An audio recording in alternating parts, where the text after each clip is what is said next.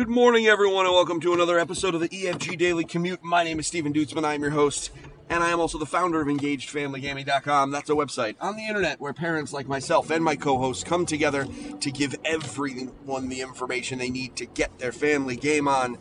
Today, we're going to talk about money. Yesterday was a pretty heavy day, right? Like we talked about, the coronavirus and, the racism and things like that. It was a relatively short episode.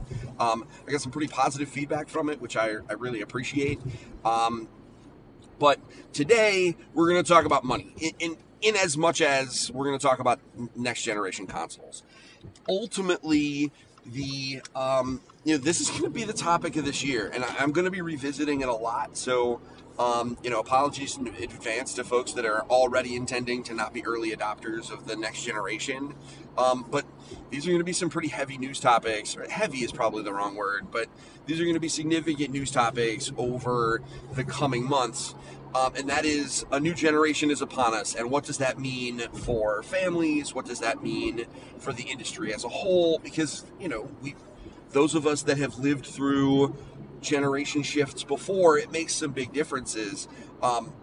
Not the least of which, the fact that it makes the older generation less expensive. So I think that's kind of a cool bonus for those of us that maybe don't have a PS4 or an Xbox One yet. But I digress. We'll talk about that later. So some reports came out of Bloomberg towards the end of last week, and they've been kind of making the rounds. And the report was about the PlayStation, and specifically stating that they were struggling with price because some of their components are expensive.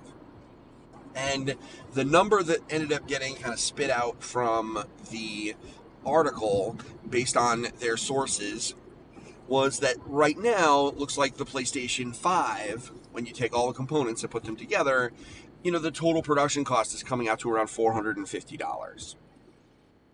Now, that's obviously an expensive machine. It's more expensive than the PlayStation 5 was, or the PlayStation 4 was at launch, because it launched at $399.99, right? So, the immediate scuttlebutt was, what is Sony going to do? And they obviously have not commented. People are trying every which way, whenever they get a hold of a Sony executive, to ask them, what are they going to do about the price? And they have repeatedly said that they're waiting. They are waiting on a number of factors.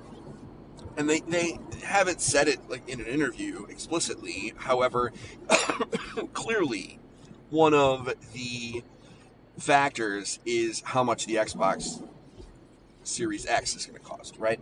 Because what they don't want is for the Xbox Series X to come out at $300 and then they come out at $600, because they don't want to be like twice the price of their competitor. Now, admittedly, that is an extreme example, but they want the opportunity to compete on price. And so both console makers are they're playing chicken right now. Like, eventually, one of them is going to have to say the price. And they both know what they want to charge at this point, I would guess. But they're waiting. And now, one thing that is worth mentioning that a lot of parents don't know is that console manufacturers regularly, and this is historically, in recent years, that has not been the absolute case. But historically, console manufacturers would sell consoles at a loss, because they actually make the money off of the games. And so, maybe if they didn't sell it at a loss, they would sell it at an incredibly slim margin. Maybe they would make, 10 or 15 bucks for every console. And again, the reason is, if somebody buys a PlayStation, that means they are more likely, it's not obvious, but they are more likely to continue to buy PlayStation games. Which means if you have an install base of 20 million PlayStations, then that means there are 20 million people who could theoretically buy any video game that comes out. And so you kind of have like this built-in audience, right? It's kind of like everybody who owns a TV is a potential market for a TV show. right? So this is the same way with PlayStations and Xboxes and Switches, etc. That's why sales numbers are so important to a lot of these companies, because it shows the strength of their platform. So Sony could certainly kind of take a bath on a PlayStation 5, right? You know, it makes it costs $450 to make it, and they could just sell it for $450 or something like that. You know, the argument back and forth on the internet is how much damage they would do if they were to sell the machine for more than $399, which is what the PS4 came out with. And I think, you know, I'm not a business expert. They know their books better than I ever will, obviously. So, but really it comes down to two choices for them. Either they drop the price and eat a significant amount and bring it down to $400, which I can't imagine it's likely that they would do. Or I think they sell it for $500. And the reason that, you know, some folks have suggested, you know, putting in that middle, I just think charging $300 or $450 for something is just, it's weird. It's not. I just think from the psychology perspective, I just think a lot of people will see $450 as $500 anyway, and so at that point you may as well just charge the $500. Now, is that too much? Obviously, quote unquote, too much when you're buying luxury entertainment products, which is what these devices are. You know, too much is going to be a very personal decision, right? How important is it to have one of these products in your house? What are the games? What are you going to do with it, etc.? So, too much is not something that we can really talk about on an individual level, but the real concern is if we look back to the PlayStation 3, which is at this point so far back in the rearview mirror that it makes me feel very old. When they launched the PlayStation 3, it was $599 US, and they were very proud of how expensive the device was. And it didn't have a lot of games. It was very expensive. And the Xbox 360 absolutely wiped the floor with them for the first, 3/4 of that generation. So Sony is very aware of how price sensitive people are based on their history. So it'll be interesting to see how it all comes out and how it shakes out.